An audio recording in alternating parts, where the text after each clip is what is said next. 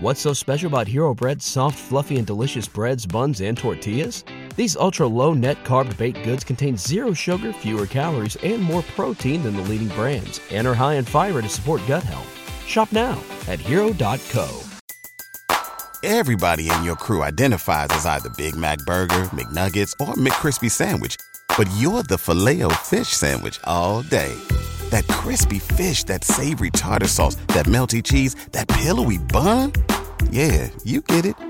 Every time. And if you love the Filet-O-Fish, right now you can catch two of the classics you love for just $6. Limited time only. Price and participation may vary. Cannot be combined with any other offer. Single item at regular price. Ba-da-ba-ba-ba.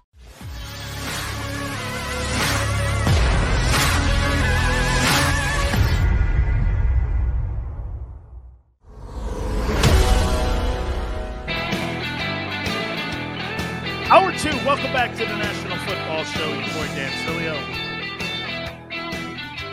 Yeah, I just retweeted out if you go over to @Dan Sileo Show, Jacob Media. Carson Wentz will play week 1, according to Frank. They're rolling towards week 1. Many people, including myself, I was saying more like 6 and 7. That was the initial diagnosis. And if you remember right, 2 Fridays ago, we were the ones that broke the story that he was going to go under the knife. Obviously, the rehab is going better than what people had thought, and his recovery is coming along. It's always great when you're young like that.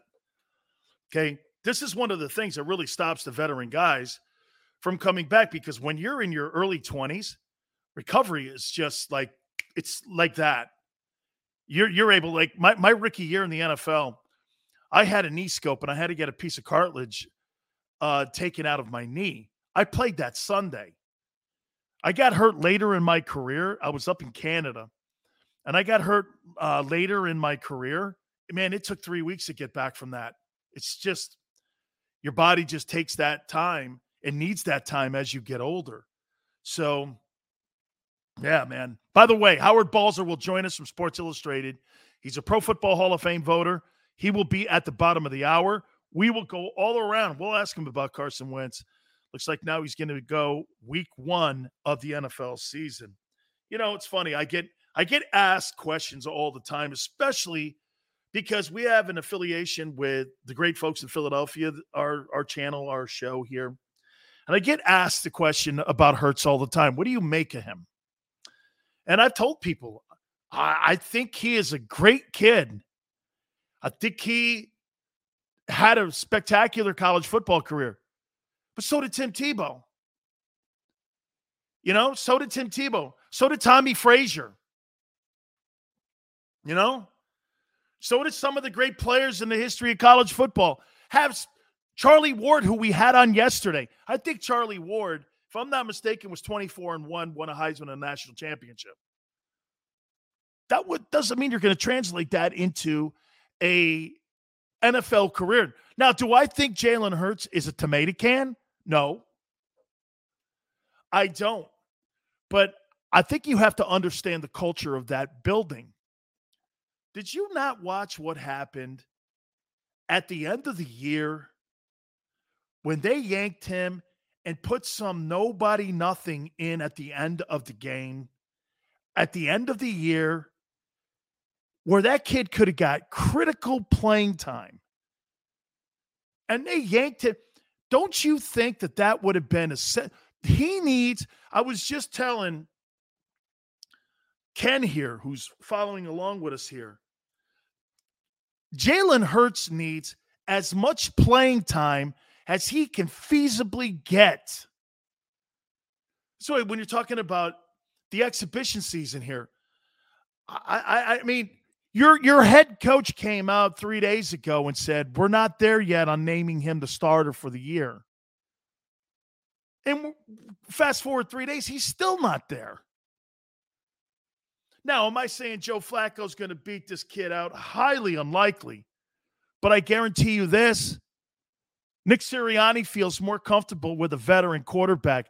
Who was he dealing with last year? He was dealing with a guy like Phillip Rivers. I'm going to tell you guys something once again about quarterbacking. And this is why Jalen Hurts is still in kindergarten. When you're a quarterback in that league, there are so many other intangibles besides your drop, besides finding the receiver.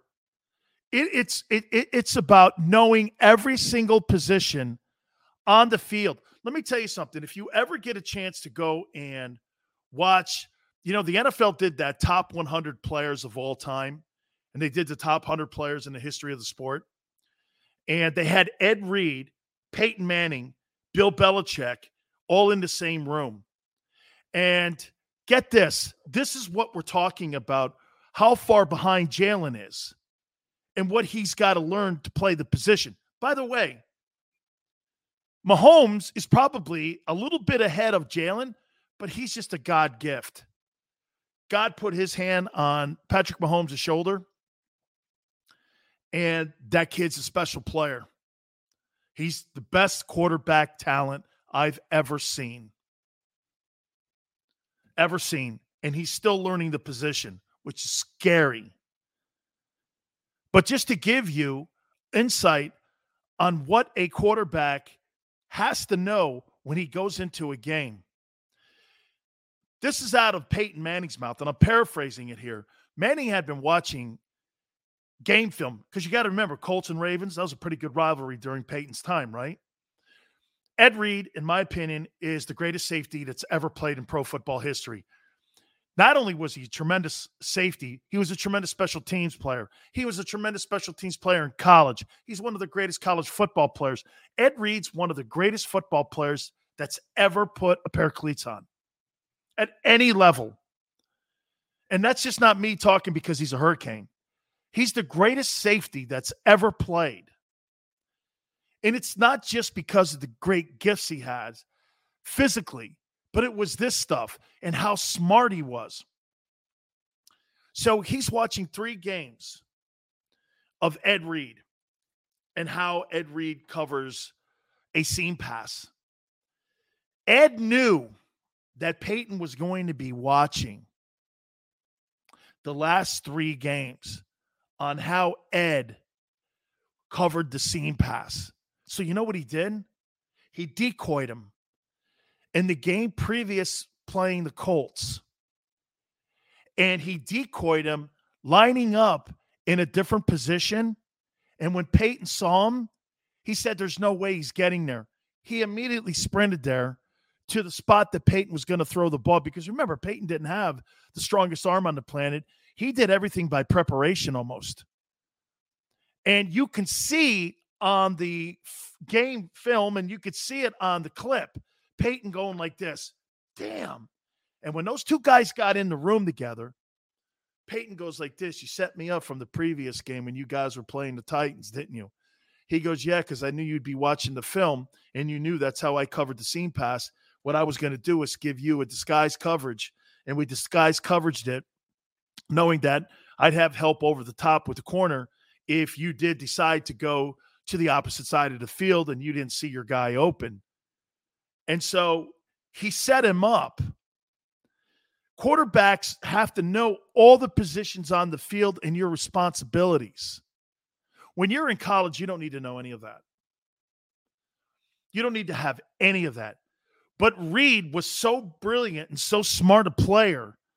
He used to set these quarterbacks up because when you play against Tom Brady, you think lining up just in a normal 43 defense or 34 defense, that's going to be good enough to beat Tom Brady? If you think that, you're out of your mind. And where I'm going with Jalen is this. The little game film that they got on him last year, what do you think coordinators see in him? He's not very accurate, and his completion percentage was around 51%. Okay? What are they going to do to him? Well, they're going to bring pressure, and they're going to move him around, and they're going to move him off a spot. He's a spot quarterback right now. And what a spot quarterback is this. Every quarterback has a spot. When you played against Kurt Warner, get him off his – Monty Kiffin taught me this, the former defensive coordinator for the Buccaneers. Get him off his spot. Jimmy Johnson too, man. Dave Wannstedt, all these guys. Getting a quarterback off his spot. Kurt Warner loved to go to his right stand. Warner hated going to his left. He couldn't really do it. Jay Cutler couldn't go to his left. Marino hated moving around in the pocket. Every quarterback has a particular spot in the pocket that they want to get to. Very rarely do you have people win ball games out of the pocket. You could maybe win regular season games, but you're not going to win against those high-powered defenses and those technically sound defenses. That's why Lamar Jackson struggles in the second season. It's because those coordinators are usually with the best units and with the best corners and free safeties. And there's a pass rusher usually on that team. So Jalen, and again, fans sit back and they go, hey, this guy's got to be better than Wentz. That doesn't necessarily mean, are you saying he's more athletically gifted? That could easily well be. I don't believe that. But when you play that position in the league, man, you've got to know every position on your football team, and I'm talking about your offense. And when you're scouting the defense that you're playing, let's just hypothetically do this, okay? Check it out now. So this is what Jalen's going to be facing in week 1 against, I believe it's Atlanta, right? New head football coach, which means a new scheme. That may play into his favor. Because why? Well, the defensive guys that are in Atlanta, they're still trying to figure out what the hell is being asked of them too. And so when you change new schemes, this is what hurt Dallas last year. They went from a 43 front to a 34 front, not having the personnel. And when you hired a guy in a fossil like Mike Nolan and you put that guy in the room, you're automatically going to put him at a deficit because you don't have the personnel, because you don't have a pass rusher. Randy Gregory and Aldon Smith, that's not going to quite cut it when you're talking about trying to get to a quarterback. They didn't have the personnel to go to a 43. They didn't have the personnel to go to a 34. 3 front, 4 linebackers. I don't want to sound too technical to you, but that's why when people ask me questions all the time about quarterbacking, and do you think this guy can play it out? And do you think this guy can end up really being a good player? I don't know. I have to see guys getting better mentally every year. It's not so much about the physicalness on you getting better. Now watch this. Here's another guy. Now let's see what Justin Herbert, and I'll say this to you too. In defense of Tua Tagovailoa in Miami, the one thing Justin Herbert and Joe Burrow did before Joe Burrow got hurt in Cincinnati last year, what was the big advantage that those guys had? They were always throwing from behind. You were never really playing quarterback when you're winning games or you're in games versus playing quarterback when you're out of games and you're constantly chasing. I mean, those numbers and those yards and those touchdowns, if you're 4-12 and you've been chasing a team and teams in the NFL all year long, those numbers are hollow. Like they were with Dak Prescott until he got hurt. Those numbers were hollow. You were still 1-4. And you had a miraculous come from behind win against Atlanta last year. All of those numbers, they didn't matter. So when Herbert now is going to be expected to win, you're not going to be sitting back throwing the ball 50 times a game. Every defense is going to dictate what you can do and what you can't do. And again, this is all about the process of learning the position. Now, look at the Eagles again when you're talking about Jalen and what he has. Devontae Smith, he's got to figure it out. Oh, and by the way, those wide open spaces that he was running around in college? They ain't going to be there. I don't care what you think. They're not going to be there. Well, he's a spectacular. Haas, okay. Spectacular? Really? You're in the league of spectacular. Every player that's in the league is spectacular. Okay? I mean, well, he's nothing yet. Well, maybe. Well, yeah, maybe. That's like Jimmy Johnson said at his Hall of Fame induction speech. I'm not a dreamer. Okay? I'm not a dreamer here. I look at things and we try to make it happen right now. So, yeah, I mean, we'll see what he does because every coordinator now, and to your point, I'd play him as much as I could without endangering what I'm trying to accomplish in the exhibition season. You don't want to throw him out there and get him killed in the first exhibition game because exhibition games 1 and 4 usually don't matter. But he's behind. He's not your starter. He's working to be your starter. You know, when you have somebody like Tom Brady or you have somebody like Aaron Rodgers or Russell Wilson, that's a different conversation. You don't have that guy in Philadelphia. Hell, you don't have that guy in New York. You know what? You have that guy in Washington. If I was on the Washington team, I'd be doing this. I'm pretty comfortable with the guy we have. He's going to at least give us a shot to win ball games. You know, Ryan Fitzpatrick could do this any given weekend. He could throw for 5 touchdowns or 5 picks. That's who he is. And when he's hot and streaky, man, this guy's Eli Manning streaky. Okay? You know, everybody always looks at Eli and goes, well, he was a really good quarterback. Guy was 117, and 1 as a starting quarterback in the NFL. This guy with a 500 record. He's got 2 rings. Yeah, so does Jim Plunkett. All right. I've got to hit on this. I was talking to the guys before we went on the air. I want to show you about wasted talent here. By the way, our friend Howard Balzer, we're going to talk to him from Sports Illustrated, also our Hall of Fame voter.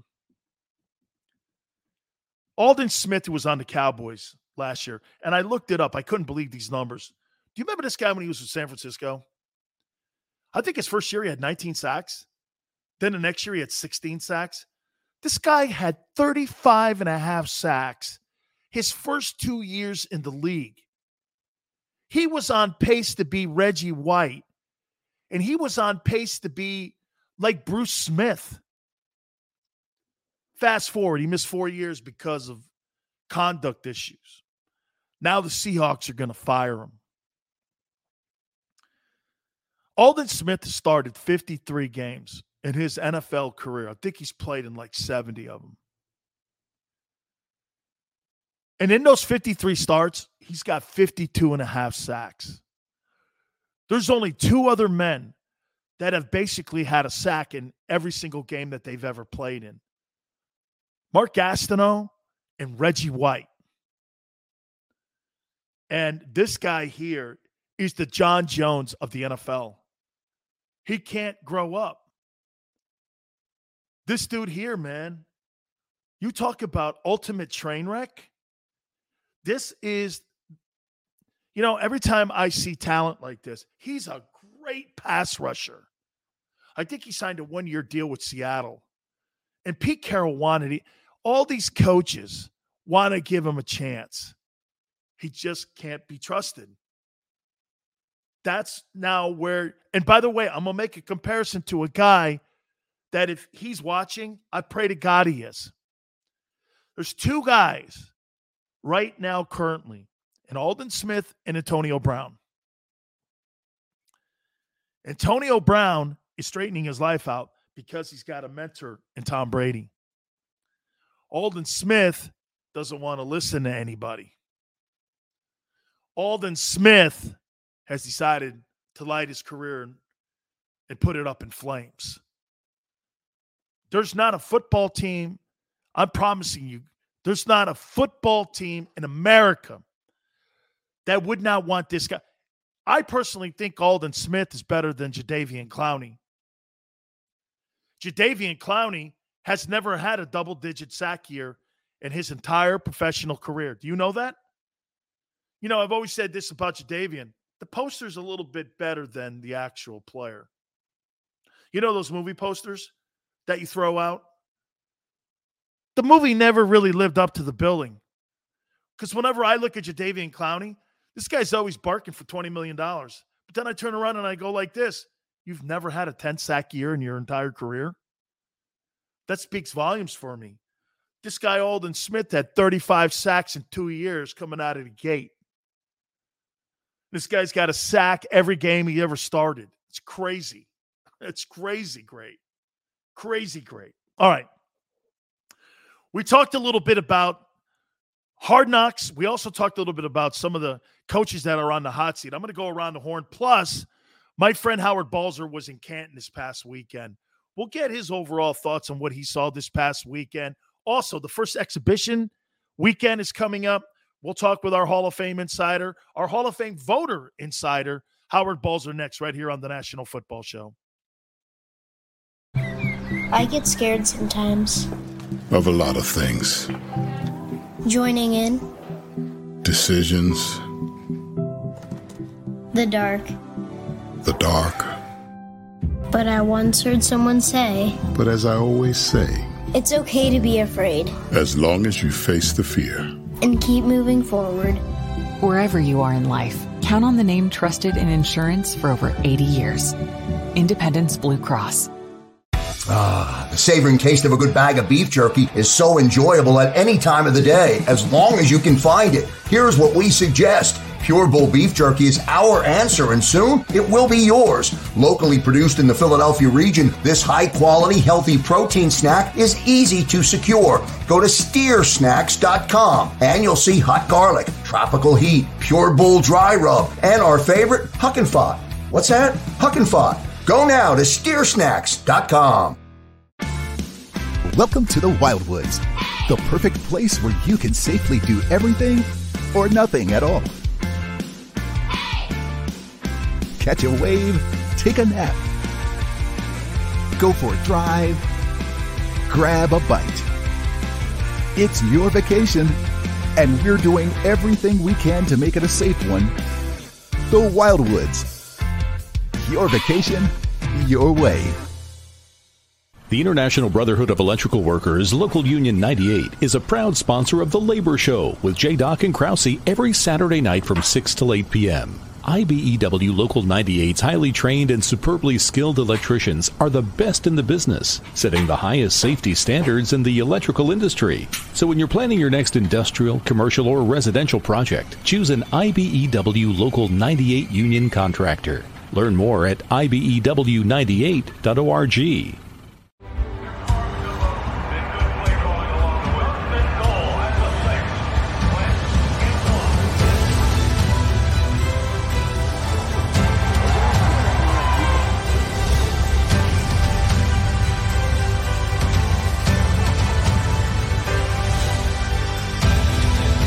Field of life, First Trust Bank is there for you. Champions on three. 1, 2, 3. Because Philadelphia dreams deserve a Philadelphia bank. This is a key. It's a family tree. It's a pair of wings. It's a secret handshake. And a ticket to anywhere in the world. It's more than a uniform. It's the door to a world most people only dream of. There's Strong, and then there's Army Strong. Try it on at GoArmy.com.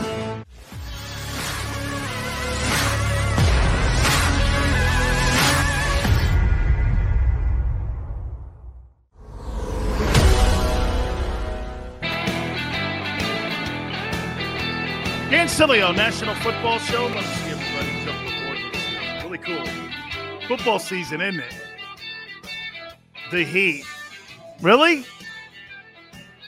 By the way, my daughter's practicing right now for her upcoming Division I rugby season at Grand Canyon University. She's going to be playing against Arizona, Arizona State, USC, UCLA, Brigham Young, all that.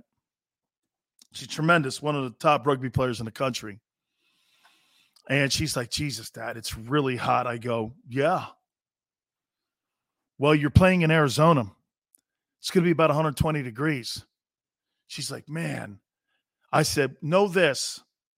When other teams come to your building, they're going to be completely saying, oh, man, also. But they're not going to be used to it. Take it as an advantage. One of the greatest advantages we had at the University of Miami was, I have never, and by the way, it's clearly a young guy's sport because 98 humidity, 98 temperature, and when you're in Miami, it is without a doubt. And when I did my training with the Buccaneers too, I mean it. I don't know how I got through all that. I did 3-a-days, 2-a-days. Let me see. I played 6 years of football in the state of Florida. Oh, wait, counting the World League? I played 8 years of my football, some college and pro, in the state of Florida. And I will tell you, there ain't nothing like it. 98 humidity, 98 temperature, and you're going out there, man. And I'll tell you something. I remember our coaches, Coach Jimmy Johnson, Galen Hall, Ray Perkins, all of them saying this. When these teams come to play either at Tampa Stadium or the Orange Bowl or at the Citrus Bowl, they're not going to be used to this. We all used to just do this, man.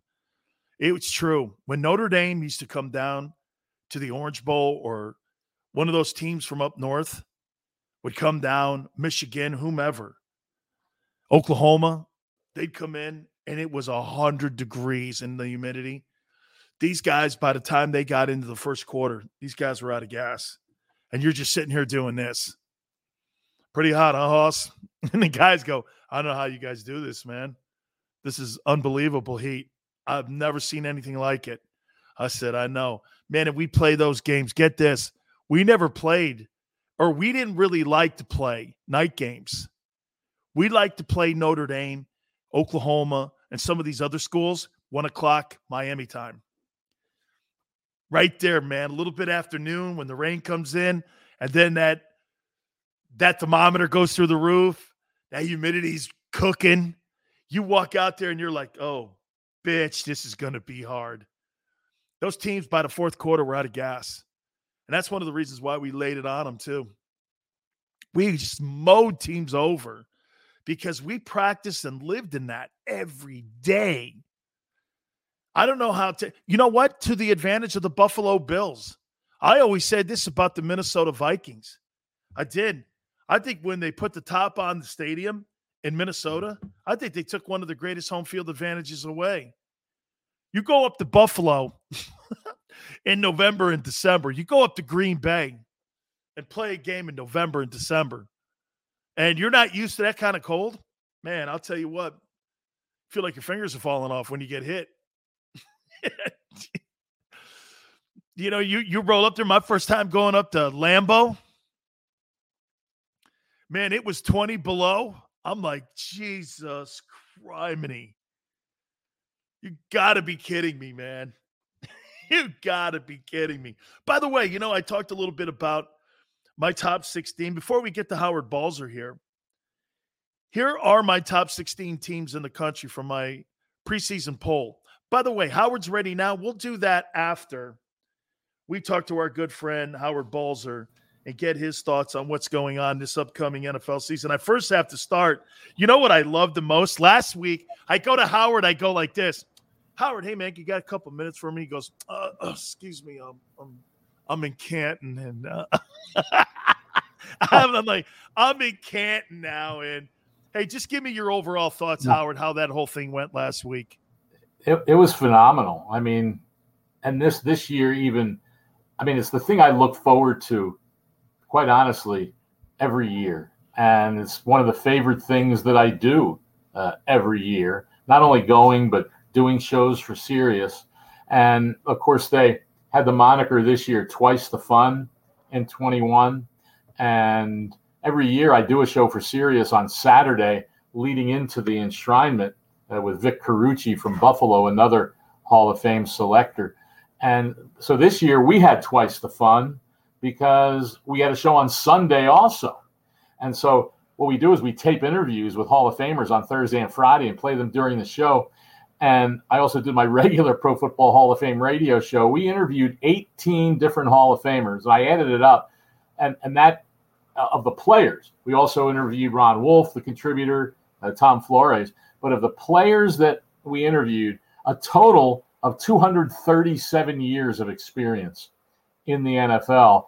But what also made it so special, and you can see it in the guys coming back especially, how glad they were to be back after, of course, not having it last year. And so it's just a tremendous, tremendous weekend. I did a weekend show that I normally do. I counted up, Dan, I think I did from Thursday through Sunday, I did 11 and a half hours of radio, which isn't that much, but that doesn't include all the taping of the interviews during the day, Thursday and Friday. So it's just tremendous. It was a little extra special for myself personally because of Isaac Bruce going in. I was able to go to his party on Saturday night and able to see so many people I hadn't seen in so long. So I'll have to say it was like triple the fun in 21 that that I experienced, and so many others did too. It's just a great weekend that people should try to experience at least. It should be on everybody's bucket list. Let's just put it that way. Howard, do you think that as the Hall of Famers get more removed from the year that they get inducted into the Hall of Fame, that they appreciate the fact that they are a select group? I saw the number and I heard the number that Chris Berman said that there's only been 780 some odd players that have ever played in the NFL over 101 years. And there's only 17,000 of us alive that have ever played in that game. And then you have that select group of a little bit over 300 guys who have been selected to the Pro Football Hall of Fame. Do you think it becomes more of a deal to them as they get more removed from the date in the year that they were inducted? Yeah, I think it does. And I think they grow in that appreciation every year. And there's one event during the week, Dan, or during the long weekend, if you will, from Thursday through Sunday, that isn't publicized very much because it's totally private. And it's called the Nitschke Luncheon. And it was begun when Ray Nitschke was in the Hall of Fame.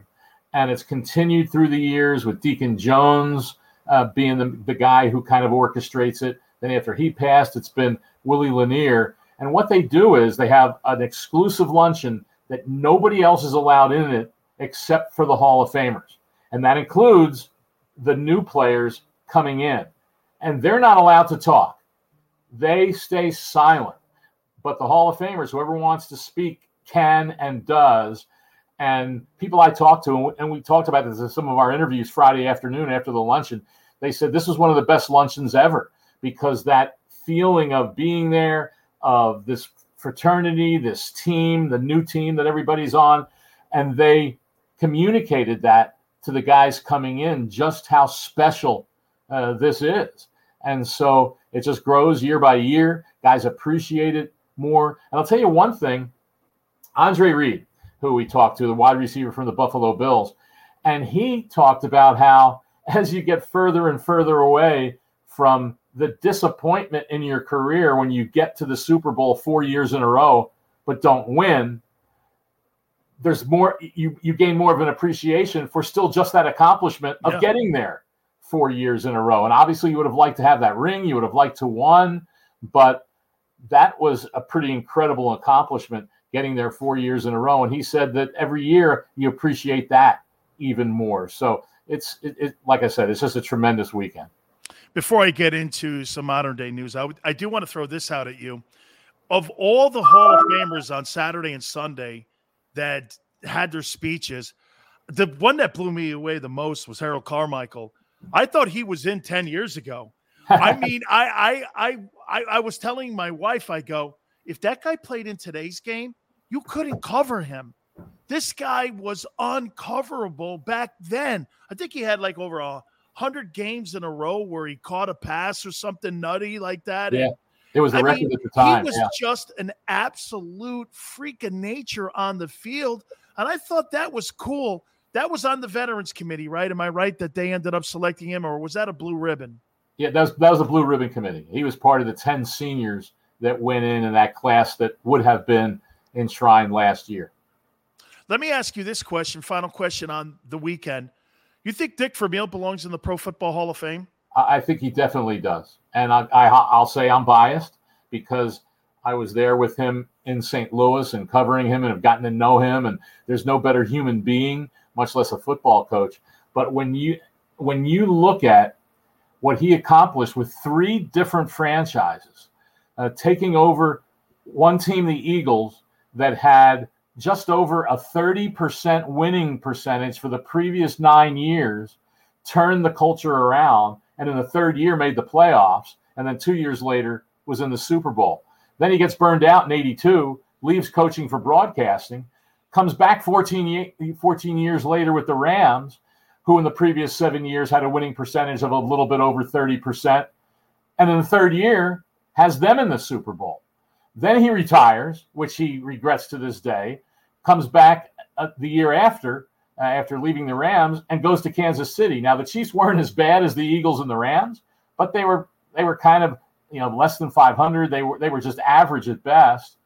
And in the third year there, he has them almost to the Super Bowl and losing just a crazy playoff game to the Indianapolis Colts and Peyton Manning. So here's the thing about it. When you look at his overall record, you see a winning percentage of about 520. However, if you add up just the winning percentage, Dan, from his third year on at all three of his stops, the winning percentage is over 65%. So that, to me, shows building a team. I mean, you look at, Tom Flores, deserving. He took over a Raiders team that had been winning. Bill Cowher takes over Steelers teams that had been winning. And so here's a guy that took over three franchises that weren't winning and turned them totally around and into winners. So I don't think there's any doubt that he deserves to be in. I think it'll happen in the next couple of years now that they have a separate coach committee. And that finalist, by the way, will be named on August 24th for the 2022 class. And Dick and there's other great coaches on that list, whether you like Mike Holmgren or Dan Reeves or Tom Coughlin, whatever it might be. But Dick turns 85 in October. And I think that would be a nice thing for the coach committee to, especially if it's close. I'm not advocating, hey, put in guys, because they're old and who knows how long they'll be around. But if it's close and it's between one guy and another, go with that. Because the worst thing that can happen is when, as we've seen in the past, when you're enshrining guys who have passed on. I think he's a complete Hall of Famer. And, and I'm not throwing shade on anybody that's in, like you said. I had Coach Flores on, and I've been an advocate for him to make it to Hall of Fame, or a Bud Grant and those kind of guys. I know they got the Super Bowls, but you're going to try to tell me, and even Marty Schottenheimer to some extent too, 200-plus wins in his fabulous career. I would say this. I mean, man, Vermeil, I mean, he's truly one of the greatest coaches during my lifetime that's ever been in the league. So there's no question I think he belongs. I want to get to coaching. Real quick, Schottenheimer turned franchises around too. Yeah. The thing that happened is he didn't have that great success in the postseason. And I think that's unfortunate when we lay so much on that. I realize, obviously, how important it is to win. But when you're in the playoffs, you're playing the best teams. There's no 4-12 teams that you're playing in the postseason. All the best are playing against each other. And it shouldn't be looked at as shameful or I think a knock on someone's career because they happen to lose in the playoffs many times to the team that goes on and wins the Super Bowl. Absolutely. John Madden didn't have the greatest postseason record. If you look at it, I mean, got beat. Then again, he was in an era of the Steelers. Yeah, the exactly. Dolphins. Exactly. I mean, so, hey, let me ask you about a guy in your neck of the woods. And is this fair to say Cliff Kingsbury's the worst coach in the NFC West? That's not that bad a deal, but are we looking at him potentially having a little bit of heat on him this year that he's got to win to Steve Keim and those guys? I mean, you're all connected together when you make a move and you hire a coach like this. Are these guys all under the watchful eye of the Bidwells this year? I think they could be, and they expect to be better, but the obvious point is that is a very difficult division. And heck, the reality with the 49ers, and I know they had you can always use the injury thing, but they did get to the Super Bowl the one year when they had Jimmy Garoppolo healthy, but the other years have not been successful. Sean McVay, I mean, this is a huge year, I think, for him because it was only 2 years ago, Dan, that he said, Jared Goff will be my quarterback as long as I'm here. And they invested huge money in him and then traded the one speed threat they had on the team that helped them get to the Super Bowl, and that was Brandon Cooks. And then all of a sudden, after 2 seasons that weren't great, all of a sudden Jared Goff can't throw it down the field, but he didn't have anybody to throw it down the field to. So now they bring in Matthew Stafford without much of a running game, especially after the injury to Cam Akers. And they don't have a downfield threat unless anyone really believes that Deshaun Jackson can give them 16 games, which he hasn't been able to do for the last couple of years. And I believe he's 35.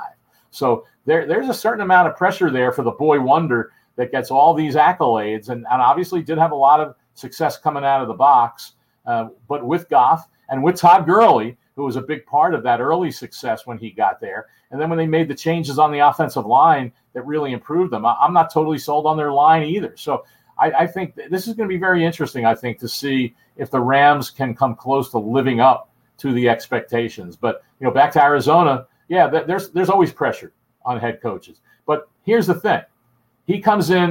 Kingsbury comes in after a 3-win season, which got him the first pick in the draft, and they improved to 5, and then last year they improved to 8. Last year, the feeling, though, it should have been better because halfway through the season, it looked like they were probably going to be in the playoffs, and they finished poorly. So they've tried to make the moves that they think will keep that from happening this year, but it's easy to talk about. You got to go out in the field and do it. But if they're a better team, and he's so not inexplicably, but intertwined with Kyler Murray, that if Murray still has a good year and maybe they win 9, maybe they're 9-8, they don't get into the postseason. But I don't know that you would necessarily want to change when Murray has shown the growth that he has, assuming he continues to have that growth this season. I want to expand a little bit on what you're saying here, Howard, and I think it's important for everyone to hear what you're saying here, because like you said with McVay, we'll stay in the NFC West here. I mean, his first year as coordinator / head coach, they're number 1 in offense. Second year, they're number 2. Very good. You're doing great. Talking Super Bowl. You get in there. You get out coached by Belichick. So be it. Third year, you fall to 11. All right. You're around 11 now. You're outside the top 10. Last year, you're 22. And I do think that the reason that Jared Goff was moved is because Sean McVay started seeing, hey, my job security light here and my pilot light could be going out here, because you make a trade for a guy that Carson Palmer and Andy Dalton have a better win percentage than.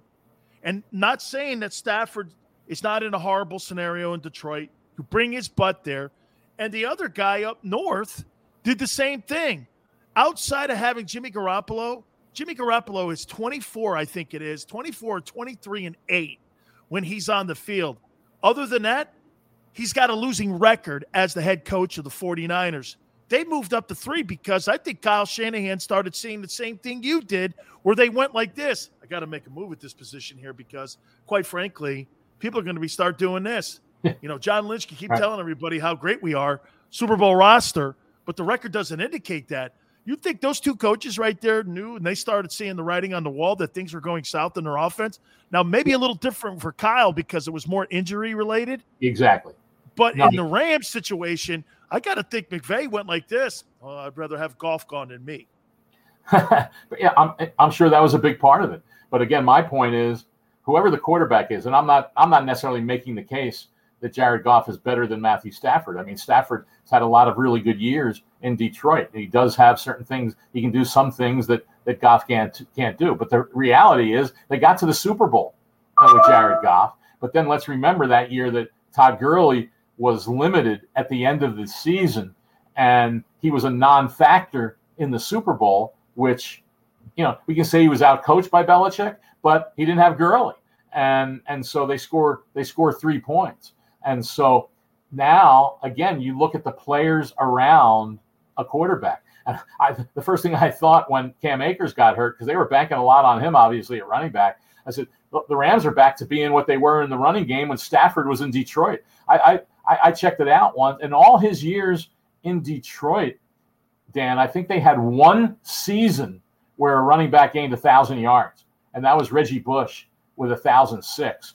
And so this Rams running backs core looks to be pretty similar to what Detroit was putting out there. And I know it's a passing league, but you still have to be, I believe you still have to be able to run the ball so teams won't just totally play the pass and not have to worry about the running game at all. And if you can, then you do that, all of a sudden, maybe Matthew Stafford isn't as effective as everyone just believes automatically he's going to be. So I think that might be the number one.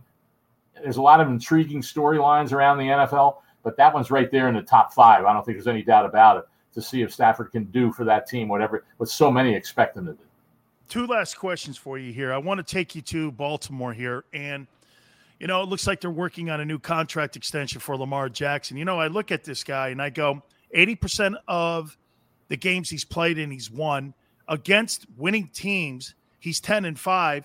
And if you take out the Brady and the Mahomes game, you're talking about 10-3 versus everybody else with a winning record. I mean, do you think he gets up to the Josh Allen deal, or do you think this is going to be a different type of hometown cooking and maybe a hometown break because he loves the organization? The organization gambled on him. It was Ozzie Newsome's last gift to Steve Biscotti there, saying that this kid could be, he's a different outlier type of player. He wants to get better. How do you see this thing compared to Josh Allen's deal? Where do you see him falling? Well, it's going to be in the same neighborhood.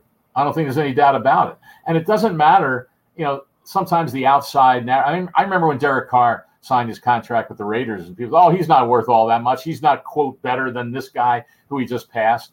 Well, that doesn't matter. When teams are re-signing a guy and their quarterback, because they know they have a guy that they can play for a lot of years, they're not evaluating whether he's better than this guy or that guy. It's you have to keep him. Yeah, because if you don't, then where are you? Trying to find the next guy? And there's no guarantee that you will.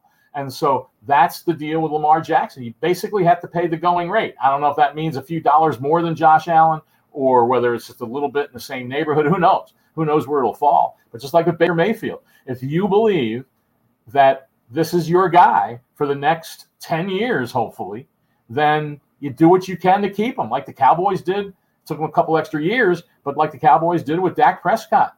Quarterbacks are obviously, we see teams chasing quarterbacks all the time. And so if you have one, to me, you just do what you have to do to keep them. And you try to get him signed sooner than later, because if you wait another year, it's going to be more expensive than it would have been if you had signed him then. And the Cowboys saw that with Prescott. If they hadn't been able to sign him a couple of years ago, probably would have been for less of a contract. Okay, I'm going to take you back to the Hall of Fame. I got three guys. I'm going to finish up with this. Three of my you guys, okay?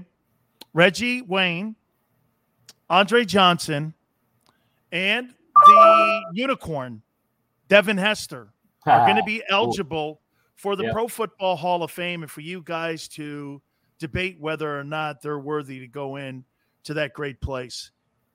Give me your thoughts on those three guys, because I think they're three Hall of Fame talents. Let's stay with the wide receivers first, because Reggie Wayne's been a finalist a couple times along with Torrey Holt, and Andre Johnson comes in as a first-time eligible in this next class, along with Anquan Bolden and Steve Smith Jr. So all three of those guys are probably Hall of Famers. However, I don't believe they jump the line. It's not like they're Calvin Johnson or Larry Fitzgerald, who knows how many years down the line it'll be for him if he plays this year or not. But those type of guys jump the line over other guys who've been waiting. Those three that I just mentioned, I don't think will. And so I think with Torrey Holt and Reggie Wayne, who are really very similar receivers, I don't know that they both can go in the same year. So it's just a matter of who the voters happen to vote for. Does Torrey go in and then Reggie, or Reggie then Torrey? But I think they both will. Devin Hester is going to be a fascinating discussion if he makes it to the finals. And he's a first-time eligible next year also. Steve Tasker has been a semifinalist. I'd have to look it up, but it's been a lot of years he's been a semifinalist. Isn't he like a 9-time Pro Bowler too? Something he's got big-time Pro Bowls on his resume. And I would argue that a guy who should have been noticed before him and talked about was Bill Bates of the Cowboys, because he set the stage for those special teams cover guys that were difference makers. And so you can make the argument that Steve Tasker is Hall of Fame worthy at what he does, just like you can with Devin Hester. But I think it's only natural that when you start narrowing these votes down, when you're voting on 15 guys from the 25 semifinalists, and let's just acknowledge that Devin Hester makes the semifinals. Well, now you're voting on 15 guys. And what gets in guys' mind is, are you going to pick a guy who's a difference maker at what he does, but for 8 plays a game? Yeah. Whatever it might be, as opposed to offensive or defensive players that are out there, some of them on offense for all the plays, like what most wide receivers and offensive linemen surely, Defensive linemen, not so much, but defensive backs, most of them are out there for a huge percentage of the plays. And so, we're talking about guys who are out there for anywhere from 60 to 75 plays a game. So how do you pick a special teams guy over one of those? And I think that's what hurts Tasker, and I think that could affect Devin Hester. And I remember, Dan, a few years ago when Ray Guy finally got in, and everyone said, oh, that's going to break the logjam for punters and special teams guys. And Morton Anderson did get in within the modern-day group, but he's a kicker. He scores points. Punters don't, even though you can make – and I totally understand all the arguments. Field position. Ray Guy was a finalist, I believe, 6 or 7 times within the modern-day process. Then he went to the seniors. And when he was put forward by the seniors, he got in. And why? Because he wasn't taking the spot away from, quote, a regular player. And I think that's the tough thing we all have with special teams players when it comes down to that nitty-gritty of reducing the list of 25 top players. Absolutely. White Shoes Johnson, Bates, Tasker, Devin Hester, all of those guys. Devin did make a point to me, though, on what you said. He goes, how many times do you think wide receivers touch the football a game? 5 or 6? Well, he goes like this. Yeah, but they're he out goes there. Like this. He goes, I go, yeah, about 5 or 6. They have about 5 or 6 catches. He goes, well, I had the ball about 8 times, and I'm the all-time leading special teams touchdown man in pro football history.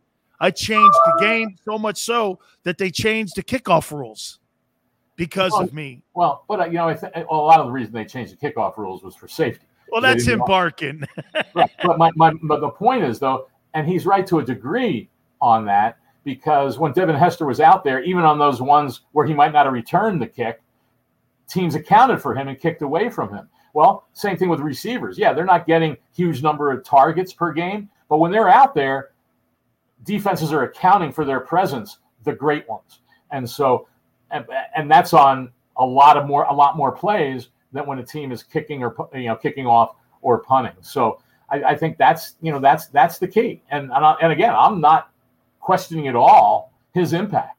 That's undeniable, but it's an impact for not that many plays per game as compared to a lot of other players. Hey, great pass rushers. Look at it this way, Dan. A great pass rusher might be on the field for, let's say 700, 800 plays in a season, maybe even more, and they get 20 sacks, or that's a lot. They get 15, 16 sacks. Well, that's a lot. But on all the other plays, they're being accounted for. And so that's all a part of the overall evaluation, but it just shows how hard it is and all the different things that we as a committee have to consider. I hate we have to end this here, but we do. And so we could go on and on here. Well, we could. Oh, I know we could, man. I was talking before I let you go. I was talking about Aldon Smith. Aldon Smith, get this, started 53 NFL games. He's got 52 and a half sacks. He and Reggie White and Mark Gaston are the only guys with that number that every game they started, they basically had a sack in. Missed 4 years because of behavior issues and suspended because of – it looks like now Seattle's going to cut him too. Right. Howard, you see a Hall of Fame talent sometimes that just can't get on the field like a John Jones can't get in the octagon. It's kind of what this is here. That's a damn shame because that guy, if I'm not mistaken – he had like 19 sacks his first year in the league in San Francisco. Then he turned around and had 16 the second year. This guy had 35 and a half sacks his first 2 years, and now he's out of the league, and now he's probably not going to get another opportunity. I don't know. What a waste of talent. And you saw a lot of them when you were playing, probably. Yeah. You see a lot of them come through. Like you said, all that physical ability, but for whatever reason, there's something missing, whether it's in their work ethic or off the field things.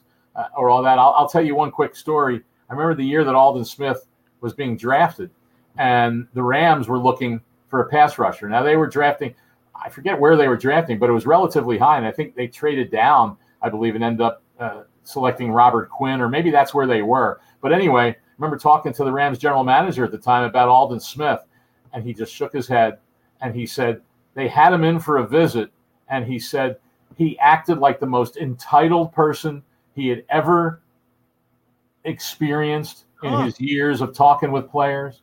And there was just something about him that said, there's going to be an issue with this guy.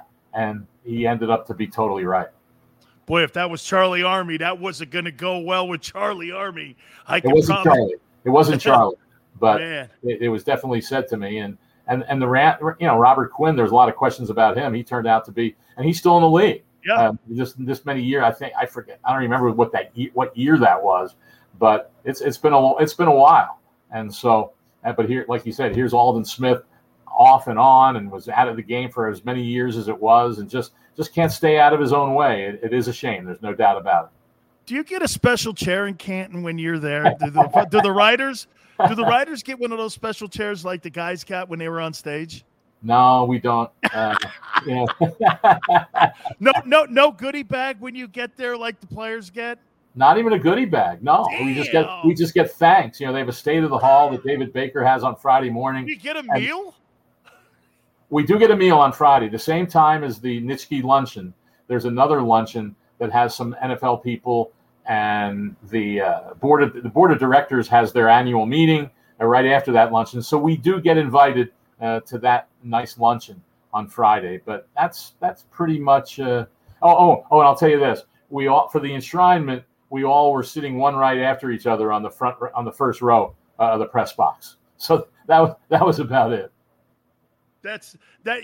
At least at a Super Bowl, I get a goodie bag. Howard, I got to let you go. We could go on for hours, man.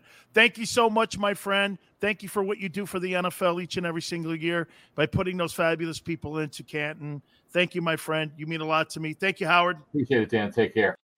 You got it. The legendary Howard Balzer, who is one of the Pro Football Hall of Famers, as you can see, takes it very serious. Hall of Fame voter that takes it very serious on who goes into Canton. I say this about Devin Hester. That is going to be, like he said, one of the most interesting players to debate. Because you're right. I've told everyone, Miami couldn't find a position for the guy to play. He was a terrible DB. He was a terrible wideout. They did everything. He's so fast. They did everything in college to try to find that guy. Like a regular, they could never do it. The Bears couldn't. The Bears tried him at wideout. I think it was like their number 3 for a couple of years. And then they just realized, that's it. Forget about it. Let's just get this guy in a game and what he does best. And that's, punt and kickoff return. He was just spectacular. So that's going to be interesting to see what happens when he becomes eligible. Andre Johnson's going to be interesting too, because if you think Calvin Johnson's the first ballot, I surely think Andre Johnson's the first ballot. All right. I want to thank my friends Krause and Cal. Great job as always. Big Joe, we really appreciate it. If you missed any of the show, do me a favor. Go over to the Jacob Media Channel, National Football Show. You catch us each and every single day, 4 to 6 Eastern time. Till then, we'll see you on the flip side. What's so special about Hero Bread's soft, fluffy, and delicious breads, buns, and tortillas? These ultra-low net-carb baked goods contain zero sugar, fewer calories, and more protein than the leading brands, and are high in fiber to support gut health. Shop now at Hero.co.